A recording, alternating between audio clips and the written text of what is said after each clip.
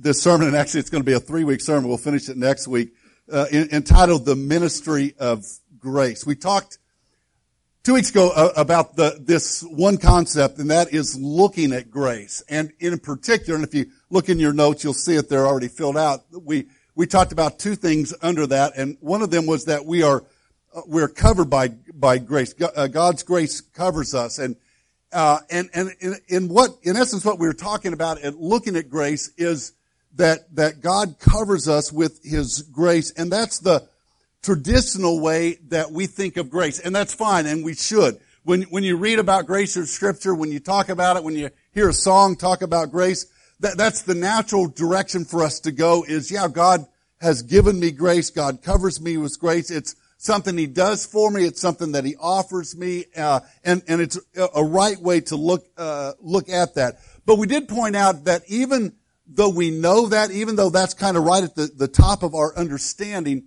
is we still sometimes struggle to grasp this idea, this concept for ourselves. We struggle to believe that God's grace covers us. God's grace can cover you. God's grace is good enough for you, but we struggle to believe that it can cover us.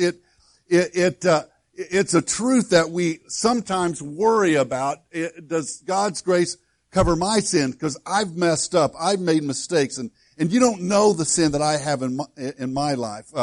Now, I don't want to re-preach the idea. If you want to hear the sermon, you can go back on our website and look at it. But let me suffice it to say to kind of wrap that whole concept, that whole idea up with this thought. I have a friend of mine named Stan that shared this with me one time. This is what he said. He said, Satan knows your sin, or knows your name, but calls you by your sin. And isn't that what Satan does? Isn't that why we struggle with understanding that God's grace covers us? Because we know what we've done, and Satan reminds us of our failures, our shortcomings, and our weaknesses. He reminds us of our sin. So Satan knows our name, but calls us by our sin. Jesus knows your sin, but calls you by your name. That, in essence, is what grace is. Jesus knows our failures, our shortcomings, our weaknesses, and our sin, and He still covers us with His grace. We also looked at the second thought that God's grace not only covers us, but it completes us. When we understand that we have grace, when we understand that God's grace falls on us because of what Jesus did for us on the cross, it completes us then to become, and it's what we've been talking about, or talk about today and next week, it completes us then to become ministers of grace. If you have your Bibles, turn with me to 1 Peter chapter 4. 1 Peter chapter 4. We're just going to look at a couple verses there. And it reminds us and tells us of the fact that we are ministers of grace. And I'm not going to read the whole section. I'm just going to start in verse 10 and just read a couple verses there, 10 and 11. Each one of you should use whatever gift he has received to serve others, faithfully administering God's grace in its various forms. If anyone speaks, he should do it as one speaking the very words of God. If anyone serves, he should do it with the strength God provides, so that in all things God may be praised through Christ Jesus. To Him be the glory and the power forever and ever. Amen. So today we're going to look at, last time we looked at this idea of looking at grace. We're going to look today at looking for grace. God's grace covers us. It doesn't matter what we've done. It doesn't matter how far away from God we've walked. It doesn't matter if you have secret sin that no one else knows about, your wife, your husband, your best friend, your church. They may not know about it, but grace covers us. And Jesus came to cast that sin as far as the east is from the west, and He's willing to take the punishment for that grace, thus the cross, but He's also willing to cleanse us from that sin and give us victory over the pain, the guilt, the shame. And since that happens, since we are covered by that grace, then we become ministers of grace. Let me illustrate it this way. Let me talk about it this way. I hope you realize, I hope this is, if you catch nothing else, take this idea, this thought home with you today, that you are called to be ministers, that each one of us, according to this verse 10, where it says that we are to faithfully administer God's grace, or faithfully be ministers of God's grace, do you realize that we are called to be ministers? So catch this idea that today, from God's Word, that today He is ordaining you, He is ordaining all of us to be ministers. Now, you got that? God is ordaining you to be a minister. That's a cool idea. So some of you, when you get home today, call your moms up and say, Mom, you're not going to believe this, but I'm a minister. I got ordained today. And then hear, a thump on the floor as your mom passes out. Or when you go to work tomorrow and one of your coworkers says, hey, what'd you guys do over the weekend? This is what you can say. I got ordained. I'm a minister now. You need some counseling? Give me a call. Weddings, funerals, I'm your man. You can let them know that you are a minister. And you might even try this. Now, I'll be honest, I didn't do this, but I had a good friend of mine, my roommate in college, did this. There's some places that give ministers discounts. There's not I don't think as many now as there used to be, but there used to be restaurants and some stores that would give you a discount if you were a minister. And my friend Dan would go wherever he went, he would ask. He'd go to McDonald's. Hey, do you guys give a minister's discount? Now, I never did that, but if I was with Dan and they said yes, I'd like, yeah, I'm a minister too. But so do that. Today when you leave for church, when you go over to Cheddar's, just when the waitress brings the bill, just, hey, do you guys give a minister's discount? Because I'm a minister. I'm a minister. Catch that eye. Now maybe we're missing the point just a little bit, but we are called into the ministry of grace. And church, we need to be looking for that grace. And one of the first things we need to do, or one of the easiest ways to get an idea or concept of what that looks like, is to look for grace where it should be seen easily and often. Look for grace in the church. So as a practical exercise, look in the church for grace. If you have your Bibles, flip over with me to Matthew chapter 12. Keep 1 Peter open there, if you will. But Matthew chapter 12 starts with verse 41. It tells the story of Jesus. You're familiar with this story, I'm sure. And in fact, this story teaches a bunch of different lessons. And we're going to look at one of those today. It says, Jesus, verse 41, sat down opposite the place where the offerings were put. He was in the temple. He was it was actually called the court of women because that's where the women were allowed to go. And that's where the offering plates were. He was sat down opposite the place where the offerings were put and watched the crowd putting their money into the temple treasury. Many rich people threw in large amounts, but a poor widow came and put in 2 very small copper coins, worth only a fraction of a penny. Calling his disciples to him, Jesus said, I tell you the truth, this poor widow has put more into the treasury than all the others. They all gave out of their wealth, but she, out of her poverty, she put in everything she had to live on. What Jesus did there was walk into the temple, and he sat down, and he looked. And you know what he saw? He saw grace.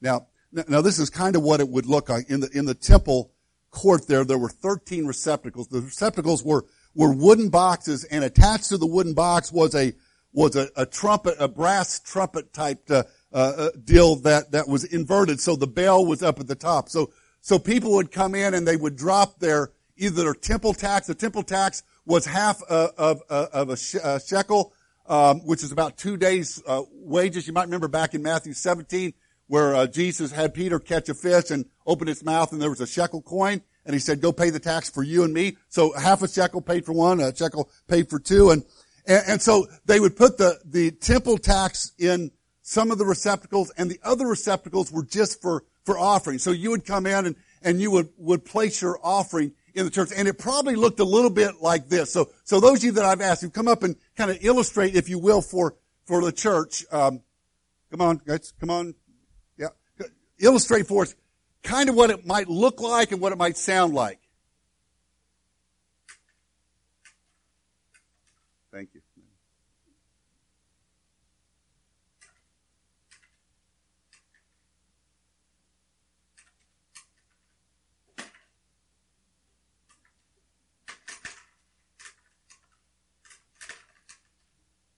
And I've lost my last one. Where's my last guy? Oh, there he is. I didn't see him. He was waiting. My bad.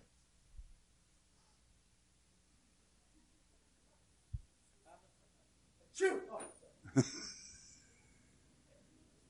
All of it.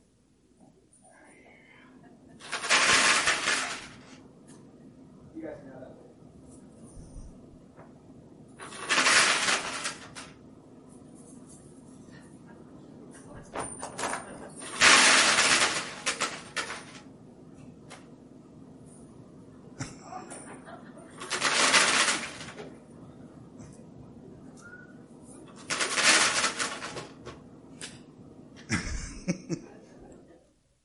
Now, the scripture doesn't say this. Scripture doesn't say that Jesus asked his followers what they noticed. But if it did, if Jesus had done this, if after that event Jesus had said, hey guys, because it said he sat down and watched. If Jesus had said, hey, what did you see there? What did you notice? Go ahead and answer. What do you think they would have said? What do you think the disciples would have said after Jesus asked him, what did you see? Anyone? Anyone? Come on. Say what? They would have noticed, put a lot of money in. Now, someone would have been like me, and they're like, oh, I wasn't really paying attention, Jesus. I was kind of daydreaming there. But you know who they would have noticed? They might have noticed Corey, who put a little bit more than the others, but they would have said, hey, did you see those rich guys putting money? Now, and again, it was a brass bell-shaped deal, and I imagine they walked up and clanged it in there so it made a resounding noise as they dropped their coins in. Jesus would have said, hey, or they would have said to Jesus, hey, we noticed that. See, it's easy for us to get distracted by things that don't matter. But Jesus sat down and watched, and he saw grace. Church, what we need to do if we're going to be ministers of grace, you're ministers now. If you're going to be ministers of grace, what you need to do is start looking for grace. But if we do that, it's going to take a plan. We need to be just like Jesus and occasionally sit and just watch. Sit and watch if we don't see grace. I mentioned this in a prayer request last week, but 2 weeks ago, 2 Sundays ago, my Acts 242 group went to Children's Mercy, and we got to serve in the Ronald McDonald Room in Children's Mercy Hospital. And you're probably going to find this as a little bit shocking, but you know what I did while we were there? Nothing. I know that's a shock. Well, that's not totally true. I did go get ice. Heath and I went downstairs and got ice. And actually I did something, and you're going to find this a little bit shocking. I talked. When people came in, I joked with them and kidded with them. In fact, a couple of times some of the ladies said, Tim, stop it. You're joking too much. But I did one other thing. I acted like Jesus. Now, before you get too excited there, I watched. And you know what I did? I saw acts of grace. On the way home, we got in the car, Maggie and Rachel, Rita and I were leaving the hospital, and one of them made a comment about, man, that was a lot of fun. That really felt good doing that. And we all agreed, and it certainly did. But you know what moved me the most was watching our people. Was watching Bobby, who had smoked 35 pounds of pork, sitting over the roaster and sandwich after sandwich, putting the meat on and smiling at the people and encouraging them. And we thought he was going to take home half a roaster of pork, and we had a baggie full left over, which upset me because I wanted one of those sandwiches, and I thought it'd been rude if I'd ate all that and no one else got a sandwich, so I held myself. But just watching him just greet people and put meat on a sandwich, and watching Heath Wetstein and Jason, and they really didn't do much, but they filled drinks. They filled lemonade and water, and as people walked by, it was real simple. Just, hey, you want some lemonade? You want some water? And if a family had a bunch of kids, they'd grab them and take them over and set it down with them and just speak to them and encourage them, and watch our ladies wrap up the desserts and help them if they were going back to the room, get everything organized so they could get it all there and get back to the room without dropping. Just watching them do small things of grace. See, grace is a ministry that we can offer, and if we open our eyes, it's going to take a plan. We have to decide that's what we're going to do is, man, can I see grace? And when we see grace, it opens up for us myriads of opportunities then for us to show grace. Let me just throw out a couple more. It's like this. I saw this a couple weeks ago. Rachel Payton, I'm going to mention her twice today. Rachel was in the nursery a couple weeks ago, which is great. And that's a great way to show grace. If you want a ministry of grace, sign up. Katie will take volunteers. We'll be glad to have you. In fact, let me just stop there for a second. We really do need nursery people because we got a bunch of nursery kids, and sometimes we only have one person. So, hey, you're looking for somewhere to be a minister of grace. Katie's your lady. Go talk to her. But Rachel was in the nursery a couple of weeks ago, and she left church, and I was just walking out the door, and she comes flying back in, runs downstairs, and comes out of the church with a dirty diaper in her hand. I'm like, you were worried about tomatoes. I'm worried like I didn't like that sermon. You preached too long. But she said, hey, I forgot to take that. I didn't want to leave that in the nursery all week. You know, it might smell up the nursery. Man, isn't that an act of grace? Grace is a couple of weeks ago, Tom Speaks driving over and picking up Jim Pickerel to take to Haven House because Jim's not able to drive for a while. And picking him up and taking him over to serve. That's an act of grace. An act of grace is a couple of weeks ago, Jason Drury getting up here and leading worship when he only knew 2 familiar faces out there, but yet walking up and saying, okay, I'll do it because I have the talent. That's an act of grace. An act of grace, that's Chad, as was mentioned last week, sitting at a campfire listening to a teenage boy talk. That's an act of grace. An act of grace, a ministry of grace is Robin Johnson. Well, I really couldn't think of one thing for Robin because there's like 10 or 12 that she does. If you want to see what grace looks like, just kind of follow Robin around and you'll see her doing that type of stuff. And I know what you're thinking, what you're saying, or at least I assume what you're saying is, well, that's all little stuff. It's all just small stuff. But what did Jesus do? He sat down and he watched. And what did he notice? He noticed a lady coming up with a couple coins that were a fraction of a penny and dropping them in. But it was all that she had. See, there are opportunities around us. They abound if we'll just open our eyes and realize that we are ministers of grace. Realize that we are ministers of grace and put that into our lives. Look back with me in 1 Peter chapter 4, verse 10 one more time. It says there, each one should use whatever gift he has received to serve others. So we're to look at our gifts, and that's one of the problems that we have is sometimes we think, well, what's my gift? And we get all concerned about what our gift is. And he simply says, well, whatever your gift is, use it to serve, faithfully administering, faithfully being a minister of God's grace in its various forms. There's lots of different ways. Now notice what he says next, or really what I want you to notice is what he doesn't say as well. Verse 11, if anyone speaks, he should do it as one speaking the very words of God. If anyone serves, he should do it with the strength God provides. Notice that when he comes to the list of gifts, he didn't have this great big old list that we sometimes try to figure out, where's God gifted me specifically so I know exactly what I need to do. Notice that he talks about just 2 things. First of all, he talks about speaking. Let me ask a question by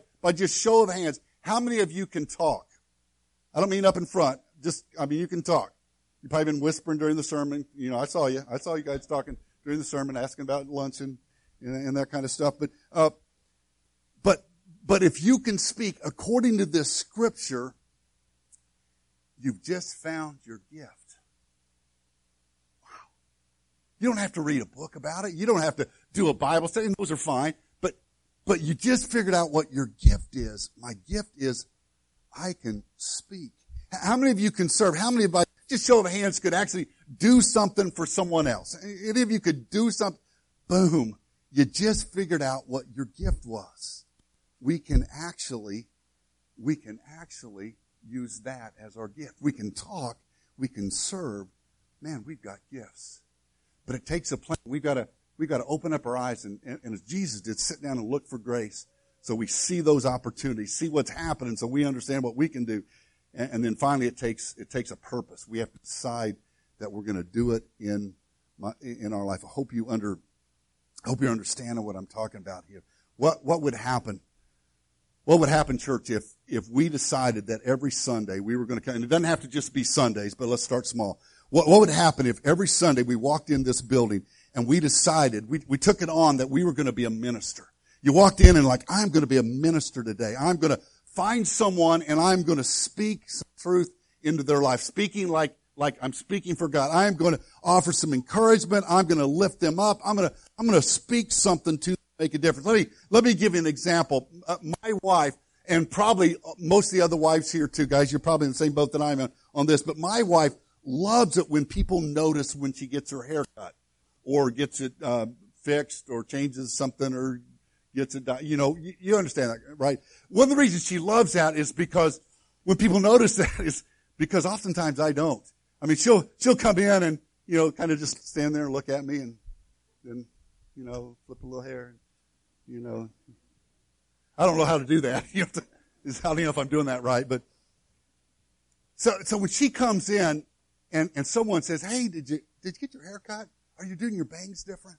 Or someone noticed her outfit, and it's true, like I said, for a lot of us here. Hey, have you lost some weight? Did you get new glasses? When you notice some small things and just offer some encouragement. Now, guys, I don't know what we're going to do because it probably is inappropriate for us to go to someone else's wife and say, "Wow, that's really slimming. You look really good." There's a line there. I'm not really sure where that is. I probably have crossed it, so I try to just stay on this side and not notice anything. But I'm a little concerned too. Like if Gary went up to Jason and said, "Jason, did you trim your beard? It looks really good. A little grease and formula." Guys, we struggle with that just a little bit. But speaking truth into someone's life, or guys, maybe this is what we can notice as well, because we know when it happens, when someone's going through a hard time and struggling, or maybe we can just put it on their face and pick it up from the body language and just letting them know and sauntering up to them and just saying these powerful words. I've been praying for you this week. And if you've been in that boat where you needed it and someone has told you that, you know exactly how strengthening, how encouraging, how powerful that is. Church, what would happen if we saw ourselves as ministers and realized that we could impart grace by simply speaking? That's what he says here. Hey, if you can speak like you're talking for God. If you can serve with his power. What would happen in the church if we took seriously this command to be ministers? Because what would happen then is we would start to see it in the world as well. See, if we look for grace in the church and practice it as ministers of grace, then when we step out of these walls, when we step into the world, we're going to see even more opportunities to be ministers. We'll talk a little bit more about that next week as we flesh this out and look for a practical way. But how can I be a minister of grace? If you have your Bible, flip over to Ephesians chapter 2. Ephesians chapter 2, probably one of my favorite chapters in all the New Testament, and verse 10 of chapter 2 is probably my favorite verse, and I don't know how many times I've used it in sermons, but read with me and follow along there in Ephesians chapter 2, verses 8 and 9. Now this is kind of what we were talking about last week when we look at grace. Verse 8, "For it is by grace you have been saved through faith, and this is not from yourself, it's the gift of God, not by works, so that no one can boast."